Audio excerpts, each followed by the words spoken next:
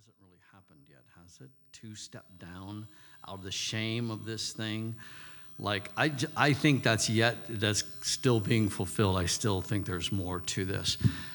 So we'll see what happens. And he says, no longer will you, there's some rough things to hear in that. Like, will you consume my children?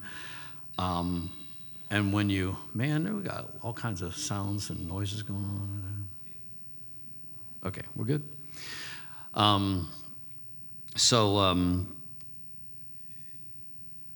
It is so true that abortion was so much more than a woman's right. That was only a front. That was maddening how little that had to do with the problem. And I was reading the story of Norma McCorvey, which her alias was Jane Roe, and that was where the Roe versus Wade. Wade was the I don't know what it was, the judge. He was the one that ruled that she could not have an abortion. So that was appealed, and it ended up in the Supreme Court. And this is what happens when Norma. This was her third pregnancy. She had adopted out her first two children. And she had a rough life. It's not a criticism. She just was really just struggling in all of life. And she wanted to have this abortion. It got denied in Texas. It was a law there that you could not, unless it was to save the life of a mother. That was the only condition, I think. And so this whatever his role was, Wade, I don't know what his actual title was, but he's the one, whether he was the judge or whether it was some other role, and like, no, you can't do that. So there were some people that found Norma and took her to two attorneys, they happened to be women, that were looking for a case like this. This is what happens. They watch for a situation that comes up. They go, you're the person. So she wasn't selected because they felt bad for her. She was selected because this is the case we're waiting for. This is what looks good. This is what will work for us. And so she was found, and I think a lot of her testimony was even controlled by that court case and what was going on. Was it a rape? Was it not a rape? I think there were just issues in that. And you realize they select and they push something through for that purpose. And later, it's unclear about what the rest of her life became. She switched in like the 1990 to be more of a proponent for pro-life, but even that seems sketchy. I'm not sure what the real issue was about that. One of the testimonies from somebody that knew her was that everybody was using her, and that kind of fits, like, yeah, probably. And these individuals get paid money to do things and say things and make stands. So it was such a travesty. And then it becomes this federal law. So I loved a clip that I saw when it was in the election cycle, for the 2016. And I'm pretty sure because Hillary was standing beside him. And he said, I wish I could remember all the names of those anchors, but I can't remember this one's name. But he's very smugly asking Donald Trump, if you become president, are you going to overturn Roe versus Wade? And Donald Trump, being the cool operator that he was, knowing exactly what's going on, says, I'm going to appoint 2, maybe 3 constitutional judges, and they will overturn Roe. No, that's not what I'm asking you. And he repeats the same answer. I am going to appoint 2 to 3 constitutional judges, and they will overturn this. And he clearly spells this out because most of us didn't even have a clue what really was going on. It became federal, and that was why it got overturned, because the federal court violated the Constitution when they legalized, when they stepped into that role, because there's nothing in the Constitution about that. Like, that was invalid. That's why it got overturned. It was because it was unconstitutional, period. And that it would get turned back to the states. And Donald Trump said this in this interview, it was more than an interview, it was one of the debates. He spells this out. He said, somebody turn that fan is on high and it needs to come down off of high on low. Someone go back to, it's the number one. They're very hard to read, but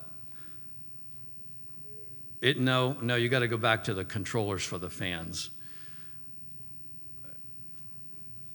And it needs to be on low. That will put my neck in a world of hurt. Nope. Keep coming over. There's 3 dials back there. Look closely at them. There's a high, low, and medium on them, and you need to be on low. Thank you. And he actually explains this in the debate. He said, it will go back to the states so that each individual state can decide what they're going to do about abortion. And that's where it should have said. And he spelled all this out, like way back before in the 2016 election cycle. So it was just amazing. And I know that I'll speak for myself. I kind of lost heart with these appointees when things happened in the 2020 election. We're all like, what the heck? Like, what's going on?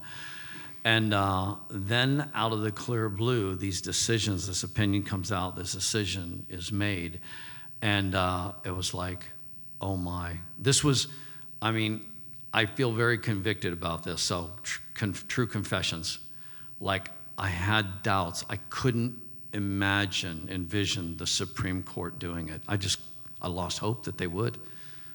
Shame on me. But again, this is the tell. We're putting our confidence in what we're looking at instead of what the Lord's saying is going to happen. And this word from Kim Clement and other prophecies and other prophetic word, it will get it. In we identified it was Kevin Zadai. I couldn't remember where that came from, but Kevin Zadai said the same thing. When it comes, this oppression is going to be lifted off the land. And so I have mixed feelings because, number one, that losing heart about the thing getting changed in the first place. Then secondly, the offense and the threat of all the violence and this ignorance coming out at the same time, people acting like children about it. And it's like, oh, if it's just go to a state where they're still allowed to kill babies and go have at it, like just whatever. Like, that's what you want, go find a place to live where you can do that. Like, and so that when you're afraid someone's going to be offended about you being happy about something, it kind of puts a damper on your joy, doesn't it? And we really need to push through that.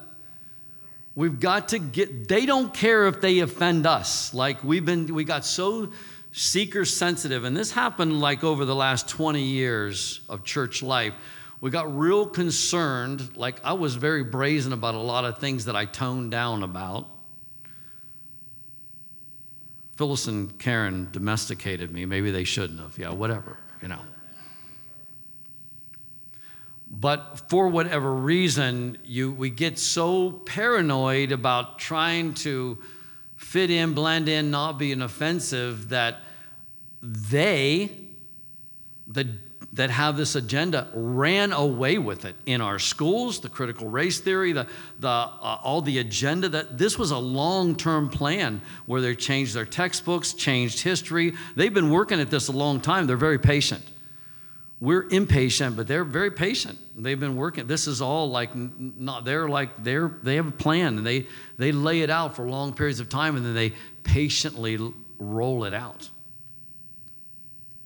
And the thing, so we really do need to celebrate. I think it was Sean Foyt said, it's going to be a challenge this Sunday to see what pastors truly celebrate this.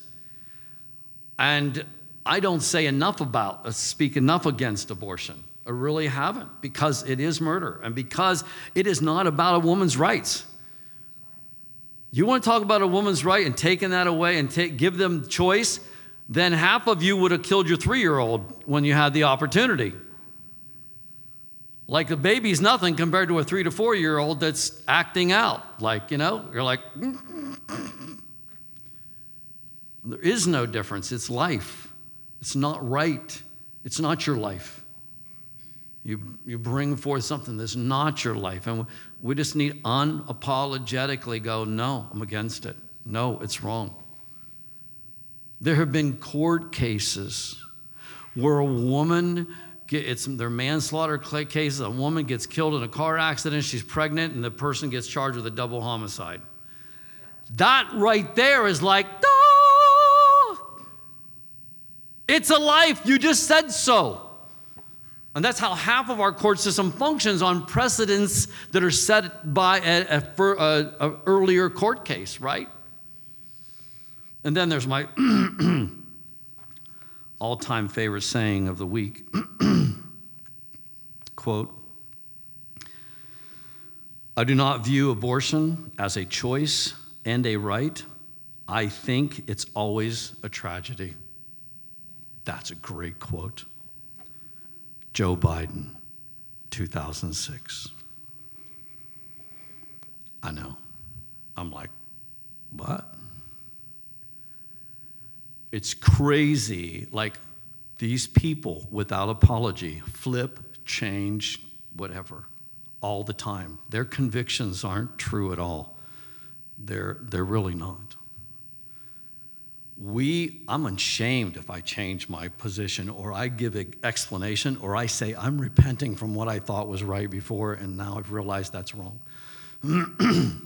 So it's just a phenomenal time and that we're living in, and I appreciate all of you celebrating today the way you did. One other thing I want to comment on. I've been halfway looking for an opportunity to show the video 2,000 Mules. I actually bought a CD so I would have it. How many of you actually have seen this movie 2,000 Mules? Interesting. I probably should show. I'm telling you, this is such a well-documented movie produced by Dinesh D'Souza on absolute facts. He does it without offense. He's very, very careful. He's very good about how he presents it. And he brings some leaders in from a whole group of different men that come, ask them before they see the movie what their opinion is about, do you think the election was stolen? And they all have their responses. Yeah, I do, but we don't have proof, and we're not sure. And no, I'm not going to buy into anything unless I see the evidence. And then he interviews them again at the end. They're all hands down. Yep, I believe it now. And this isn't even so much a court case proof, the movie, as it is the methods that are shown, how all of us are tracked, and how the police use this, the FBI uses this. This isn't new technology. But this man named Greg Phillips has really developed this. And he works with Catherine Engelbright of the True the Vote. And he tracks people by using the technology called geofencing, the same tech used by the police and the FBI. So Greg Phillips, I really recommend you get to know this guy. You get a chance to listen to him. He's on all the channels that I watch. X22, Patel Patriot had him on. Did Steve Schultz have him on? Was he on Elijah Streams yet? I know Patel Patriot. Like, Steve Schultz is rocking. That's all I can say. He is just amazing, and he's paying the price for it. He's had different people on his show, and has branched out into some of the other patriots that I've been listening to for a long time. And so much of what I've listened to and heard and watched has come to pass. Like, it has been true. It has been real. Here's a side note about this Greg Phillips. Get to know him. Like, he's a fascinating, amazing man, but he's a $1 million personality. I just heard his testimony that during COVID, at the time period of COVID, he got cancer. I don't know where cancer hit, where it originally started. He didn't say that in his testimony. But he went through the protocols, started going through all of the things, the chemotherapy and all the different things, and it was not making any progress. It was getting worse and worse and worse. It had spread to his kidneys. So wherever it started, it was in his kidneys, and now things, this is serious. When it starts jumping to other organs, you're in trouble. And a doctor friend comes up to him and says, I can't give you this I can't tell you this, but I can tell you where to go find it. I can go find this website. Look up this website. And on the website, and here's Greg Phillips's testimony. Prayer, here's what healed him. He's totally healed. Prayer, reading his Bible every day, because he has the YouVersion and it tracks him, and for over 1,000 days in a row, he's read his Bible every day. How he had time for that, he's major busy all over the world doing things.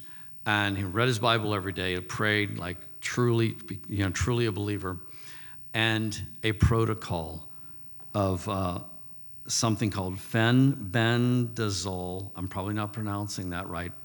It's another and that fenbendazole is an anti-parasitic drug, and ivermectin, and there's a whole protocol. I actually have that protocol. I have access to that. And I found it on Truth Social, and you can find that on my channel, it's on my Truth Social, iPastor55, and or I can give that to you, because this stuff always comes up. There are testimonies on there. There was another man that had cancer. He listed all the major organs. He had cancer through his whole body. He gets on this protocol. In 3 months, he was totally free from cancer. And the same with this, same with Greg Phillips. It was about 3 months. He did this. It's fenbendazole, ivermectin, and there's specific things to do, and some other medications. But they take it, and bam, it just wipes it out. So. I'm really glad about what Kenny and Cheryl are into and going and getting help with. And so here's another testimony. There's answers to this. Again, the answers, it's not that they've been unknown. They've been suppressed. That's why the deep state, that's why these bad actors, I hate just calling them Democrats, most of them are, but why they flipped a gasket when President Trump refers to hydroxychloroquine and then ivermectin. These drugs, which are already FDA approved, safe, been used by pregnant women, everything. You can't get any safer than that. If a pregnant woman can use a medication, it must be pretty safe. They've been, some of them 30 years being used with very, very, very few side effects. This access we've been blocked from it. There's a reason Kenny and Cheryl are in Mexico going through these treatments, because those kind of places are not allowed to be here in the States, because the pharmaceutical companies fight that and block it and keep it from happening. They cannot afford for the truth to come out, that there are other answers other than their protocols. So, there. Whew. What's that? Thank you. Turn with me to Hebrews chapter 12.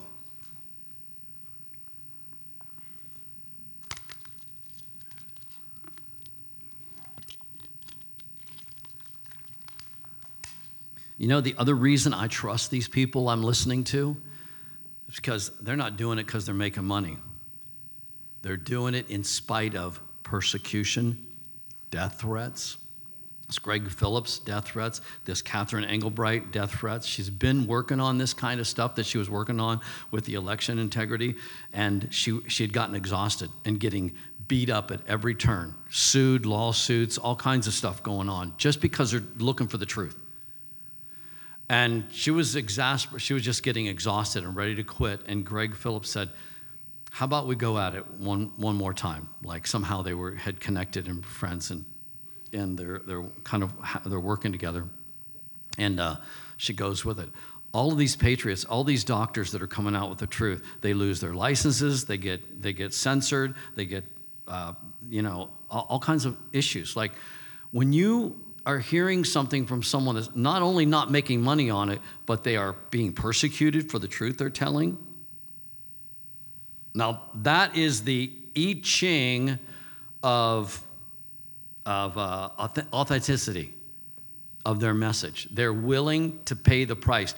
We also must move into this. It provokes me to jealousy that there are patriots that are out there living on the edge, paying the price for speaking the truth, and I'm hiding in the walls here, afraid of saying something offensive.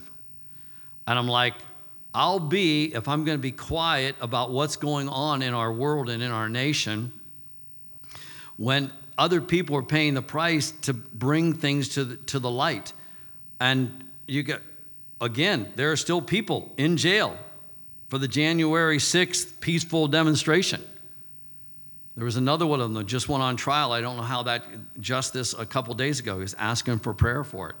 He went, didn't do a thing wrong, as a peaceful, just the way I went.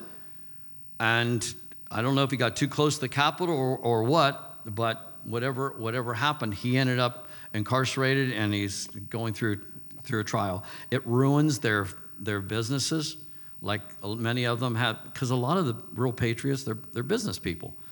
They're teachers. They're people that have jobs and have family and have business and take care of things. We're not against the police. We support the police. We're not against the buildings in our different capitals. We protect them, and they're in jail without cause. It's been horrible, and that's been a year and almost a half ago now. And so that atrocity goes on, and no one can get in to see them. It's really a travesty. Someone's got to speak up for that stuff. We also, for our faith, it's our primary calling. Like, it's the one promise you don't put on your refrigerator with persecutions. Like that there's not a promise against. Like, come and be a Christian. I promise you'll never be persecuted. I promise you'll never have anybody offended with you. I promise you things will always go perfect in your life. That's not the promise. Now, the promise of being successful and prospering and being blessed, that's there, but not eliminating that element. We have to pay a price. And so I had gone through chapter 11, and eventually Kevin's going to share again, so I'm just kind of waiting week by week. I hope pretty soon, really quick. He has this, what do you call it? Privilege of saying, it's not quite ready. I wanted to ruminate for a while and get better and I'm like, that's awesome, Kevin. That'd be wonderful, Kevin. No, anyways, I do. I love when he's sharing. So I am always working with him because I love it when he shares. So waiting on him to really feel direction about what he's going to share and feel like it's at a full level. That's awesome. It's actually great. I love him for that. So I'd finished with Hebrews 11.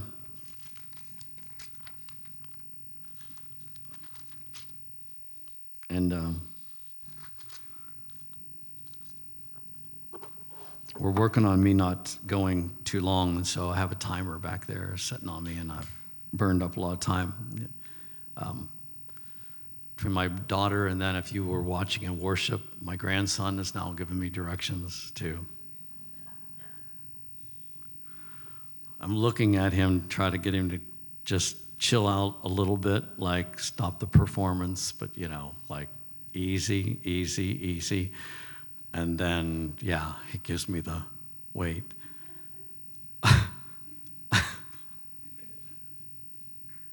Now, okay. Oh my gosh.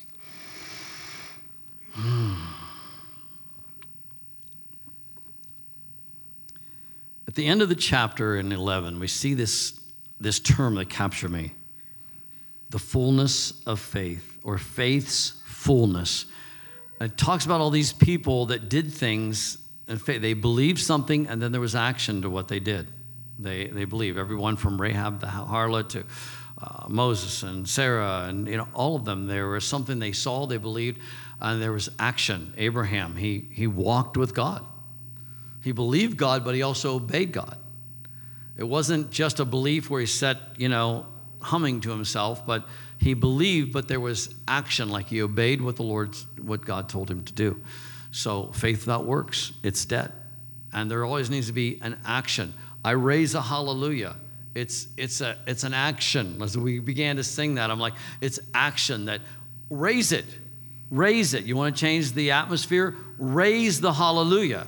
Raise it where you are. Raise it in your car. Raise it at work. Raise it in your life. Raise it when you feel oppressed. Raise it when you're like, I'm going to chill out. Be careful with that. It's the fastest way to get depressed that I know of. Yeah? There's a difference. One of my first teachings when I started teaching in, the new way from being a Baptist was a teaching on rest. And it was back when I would refuse to look like a preacher at all, so I sat on my stool with a guitar upside down. That was my pulpit, and that's how I did things back in the days of Pattersonville when I began, because I didn't want to look like anything like I had looked like before. And I taught on rest, and I saw this picture, what's a lamp look like when it's at rest, and you unscrew the top when it needs filled. You unscrew the top, like the light's out, you unscrew the top, you set it aside, and the lamp's not doing anything at all but getting filled. And so we need to come to this place where we rest in the Lord, and I was seeing the difference between what we call entertainment and what we do for entertainment. And it's not even the point of whether it's good or bad. We're always like, what's it rated? Okay, didn't we get culturized to rate things? Well, it's not bad. Whatever you're doing, it's not bad. Yeah, but is it good? Is it true rest? And then when you're waiting on the Lord, is it truly that? And so be careful when you click off to, and that's good, like downtime, whatever, but watch over that, because it can turn into something else really quickly. The real devastation of the COVID pandemic was that so many people became seriously depressed, shut down. Many people died from this. Alcoholism went off the roof. Drug addiction went out the roof. Domestic violence went through the roof. No one paid attention to those numbers. Immediately when it happened, I went, this is not good. That people are shut up in their houses with certain family members. I had this. It was one of my biggest dreads. I had no sense of COVID at all. That was just a distraction.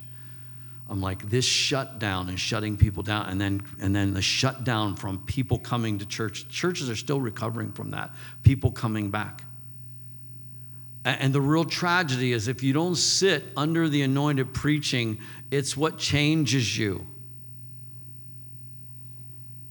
It changes us. And I can't go into it right now, but I just witnessed some people. I'm like, see, there's what looks different when they've not set under this, when they don't have a revelation of who the Lord is, what covenant is, what relationships really should look like, how you should do business, like true and godly kingdom principles and godly integrity and kingdom in business.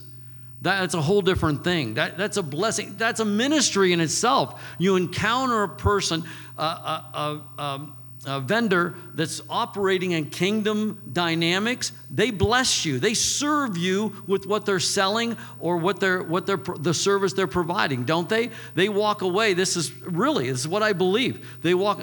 There should be when the transaction is done, there's a covenant made.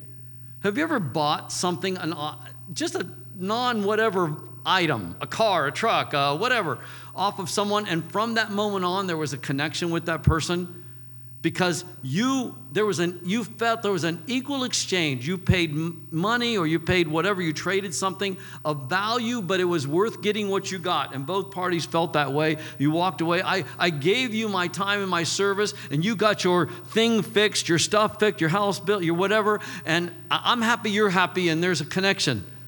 That's what kingdom's supposed to look like, and how it affects marriages. Marriages with kingdom in them. They're not perfect because I show up in it, but the point is that we have redemptive qualities in our relationships that save the ship.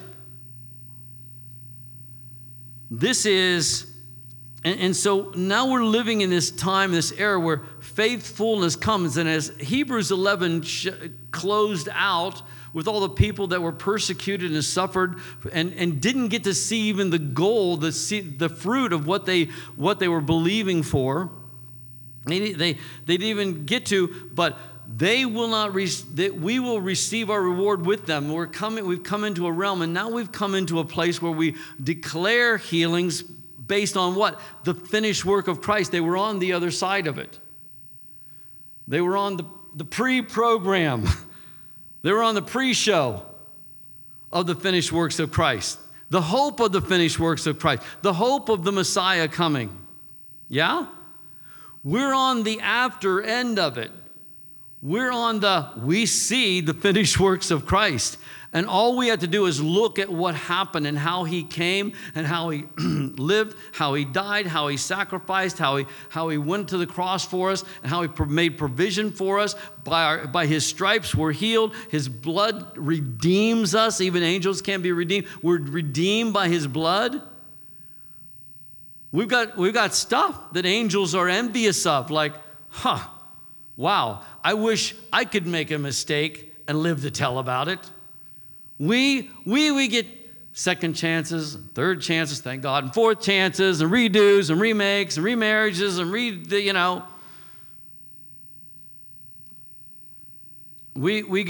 get stuff, we get opportunities. We live in this whole different dynamic. And so when it comes to us praying for healing and praying, we realize this major shift has happened, and we stand in a place where we believe in what's been given to us. We call things that are not as though they were. They're coming. They're coming. They're coming. If they're not there yet, you believe until it manifests. But you stand in a position where it is granted. I am healed. I am saved. I don't feel saved today. I don't look saved today. But the word says, I am saved. And in all of things, and you start looking at yourself in that I am a son, and my Father does love me because he said he loves me. I don't feel lovely today, but he says he does, and I'll take him at his word. I am a son. I'm also his loved one. I'm also his cherished one. Didn't we? Yeah, like that. There was such an anointing on that song last week that we sang, I am your beloved. Like, wow. Was it that week or the week before? I was just undone. Like, wow, it just hit me. I didn't expect that. Like, I haven't even been that emotional in this season of my life. Like, not at all. Very little. And then, boom, we start singing that. It just starts to roll. What is that? That's revelation coming and manifesting about a reality that is there and in the words and how true they are. I'm going to introduce this chapter. I don't know how far I will get. As for you, in chapter 12, verse 1, we have all these great witnesses who encircle us like clouds. So they live. Some God didn't get to see what they had the hope of, what they had the promise was. They didn't get to see the fulfillment of it, but they're witnesses watching on. That's a great picture. They're a witness. When you're feeling weak, there's witnesses watching on, and you can envision them in a real way, like cheering you on. You can do it. Don't quit now. We all have those days where we're like, I can't do this anymore, right? Like all of a sudden, this adds up. This is on top of that. That's on top of this. This is it. And you're like, I'm done. I can't do this. And the cloud of witness is like, no, don't quit now. Don't stop now. Just a little further. We were steadfast even to death. Don't quit now. There's a promise coming. There's a fulfillment coming. They encircle us like a cloud, so we must let go of every wound that has pierced us and the sin we so easily fall into. Then we will be able to run life's marathon race with passion and determination, for the path has been already marked. We look away from the natural realm. We fasten our gaze on to Jesus. It's nice to put on a bracelet, but it needs to become a reality. How about an upgrade today? Get your eyes back, your gaze back on Jesus. A gaze is something that's fixed. You're gazing. You're looking with intent. We need to look with intent at Jesus again today, about today's problem, about today's need. In a fresh way. Look now with intent and gaze on Jesus. Then you'll be able to call things that are not as though they were. Then you'll be able to declare good things in your marriage. Then you'll be able to declare good things in your relationships. Then you'll be able to declare things where there's hopelessness. Our country, our government, that this is going to be like, our hope needs to set and be. I'm very encouraged when I hear good news, but I need to be encouraged when I fix my eyes on Jesus. That's a safer thing. That's a higher thing. That God is not done with the nation. That God is not done with our country. That God is not done with our people. That he is not finished. That he will bring this to pass. Fix our eyes on Jesus, who birthed faith within us and who leads us forward into faith's perfection. His example is this, because his heart was focused on the joy of knowing that you would be his. And it's just an amazing thing to stop, think about. Jesus endured the cross for one purpose. He saw you.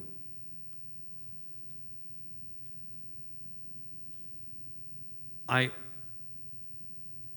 was recently in a conversation, again, I can't give much, but it was such a good picture of someone say, I don't know how you do this or do that. And here's how. You get your eyes on that goal and you endure what's between here and the door. When you live that way, when you look ahead, well, you all know, you drive cars and trucks and, stuff.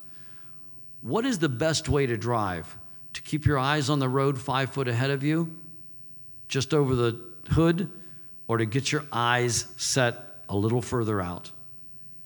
Have you ever been, I'll play this game with myself, going around curves and whatever, and I have to be like, look at the big picture, Rick. Like, you go through the curve so much better if you stop focusing right on and get your eyes out a little ways and just drive. Just let it go. Having your eyes, have you ever been in a task that's just grueling? Like, oh, it's hard. This is a hard part of the project. What gets me through? It's getting my eyes to the picture and the vision of the end result of what I'm doing. That's what keeps me going. And the joy that it will be for someone that's like, oh, that's wonderful, That will motivate me way more than money ever has or any other, that's the thing. For the joy of the finished work. And Jesus was the same way. For the joy of seeing you and what he would accomplish for you, he endured the hardship, the impossibility of the cross. That shows up in the scripture. That's not just us making it up like, Jesus, how we'll sometimes fabricate some things and add in a little bit, make it more human. And here's black and white. For the joy set before him, he endures the cross. He presses through. He's focused on that joy. He endured the agony of the cross and conquered his humiliation, and now sits exalted at the right hand of the throne of God. That's his finished seating. That's the winner circle. He sits in that place of finished. It is finished. He sits in that place. And that draws me through, like, what I need is finished. What I need is provided. And so now what is left for us is to live by faith. To live by the leading and conviction of the Holy Spirit. I was talking the last couple weeks about this. What marks us as different from the people in the world? Because we believe in true destiny. The world, like, I've noticed that as they've changed, they're transitioning, and they've, even if there was a little bit of religious talk in there, whatever, like this stuff, it's like really gone. Like they don't believe in that. They'll go, yeah. I don't believe God chooses anything. I don't believe God's got a purpose for it. I don't believe in that. You go, oh, wow.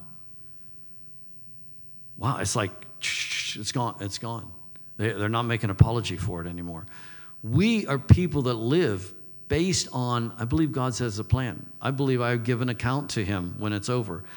We believe in these things. I believe I have a purpose to fulfill. My job in life isn't to be like everybody else. My job is to find my purpose and do it. And that takes faith. You hear, you see, you believe, and then you take action on it. I'm supposed to be this.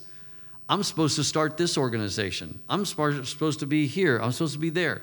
And then you do it, not regarding what anybody else is doing or whether it looks like someone else is doing, or whether it's making the right amount of money that the world thinks you should make. Like, all of that is all secondary. You get to where you go, I know this is where I'm supposed to be. The price is important, but the cost is everything, huh? So consider the cost, and we go, it's worth it. It's worth it. And then don't be double-minded about it. Go, this is what I chose. This is how I chose to believe. This is how I chose to raise my kids. This is why I chose to live here. This is why I chose this. This is why I'm said yes to this thing. You go, I didn't choose. Like, yeah, you did. Every time you say yes, you choose. And you're not a victim. Love the song. The Lord wants you to choose stuff in your life, even things He has for you. He still wants you to choose it. Very important. I tell people my story all the time. Like, the Lord's put me in different places where I had to choose. I'm like, no, I don't want to choose. You tell me what I'm supposed to do, and then I'll do it. You know, that thing where countenances drop. I'm serving the Lord, you know. And that doesn't bless heaven, let alone anybody else. You need to be doing what you're doing and where you are because you go, I choose this. You can tell me your story. Man, my job's hard, but I know it's where I'm supposed to be. I want to hear the conversation go there. Because I'm thinking, I don't always say it, but if you're just complaining about a situation you're in and you don't add that phrase, I'm like, then quit. I can't quit. What will happen? I don't know, but I know what's happening now. You're not living. And when you're not in that joy, you can't prosper. Like, that's not a good thing. The enduring needs to be because your eyes are on the end. I know I'm supposed to be here because I have my eyes on that in the right time it's going to pay off. In the right time, the Lord's going to say, well done, good and faithful servant. Embrace and declare the standard of kingdom living. Do not budge. Integrity issues, big time. That's why all the corruption in our country right now. Because they've thrown out the rule of law, thrown out integrity, thrown out doing it right. And look what we have. We have a big, big mess. We are the people the Constitution was to rest on. People that have a moral compass that is higher than anything on this earth. Our moral compass is set by God. The right and wrong of life has to do with Him. Even if we're struggling in an area, we look up. We go, Lord, show me the way. I'm stuck in this. I'm not sure about this, the right or wrong of it. Help me. And we pray that way. We struggle with these things. We don't just get a pat on the back. Oh, don't worry about it. It'll be okay in the end. We're like, no, I need to know. I need to know with my God consciousness that he's pleased with this. And that is a good thing. And lastly, what I want to share is put action to what you believe. Absolutely necessary. Put action to it. Believe something, pray something, do something. Like put action to that thing that you believe. I think it was Johnny Enlow was just talking about, there was something he was releasing in his ministry, and he refers to a woman that was, she was 70 years old, and she had this dream of having a business, and she just said yes to it, like the Lord was just saying, whatever, some of you are going to become business people. And she went, okay, yes, 70. And he sees her later. She goes, you don't remember me, it doesn't matter. She goes, I received a word. I received that thing that you ministered to. And she goes, I started a business. I have a little greenhouse. And every day I go, Lord, I just love doing business with you. Now, hey, hot dog, yeah. Isn't that the way to go about it? It didn't matter how much money she was making. Who knows? It doesn't matter. She was full of life and living. Instead of just being shut down and retired and whatever, purpose came back. She's like, yeah, I'm doing this with you, Jesus. I love doing business with you. We should all be there. I love doing business with you. Doing your business with him, yeah. And then it becomes supernatural. It becomes exciting. Father, once again, we thank you for this Supreme Court decision. We have believed, help our unbelief.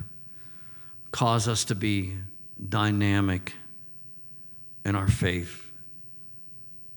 Cause us to put your kingdom first and get our eyes fully on you and stop being so mixed with this world. We're the answer for this world, not the mixture for this world. And Lord, most of all, we want to love people. We get out of our junk and we will be able to love people the way you love them. The good, the bad, and the ugly. We're never off the hook from just loving.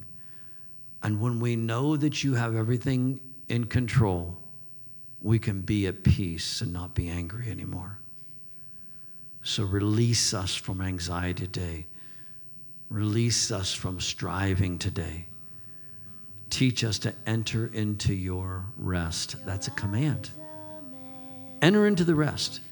Enter into his rest. Enter into his rest.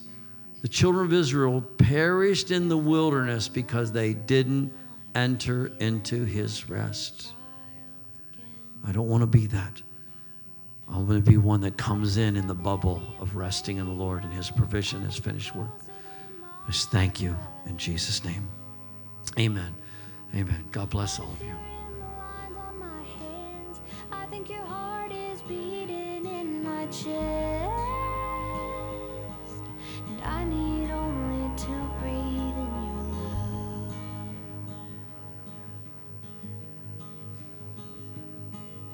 I can feel your kindness. It follows like the shadows on my feet. It's playful in its nature. It's never been a strain.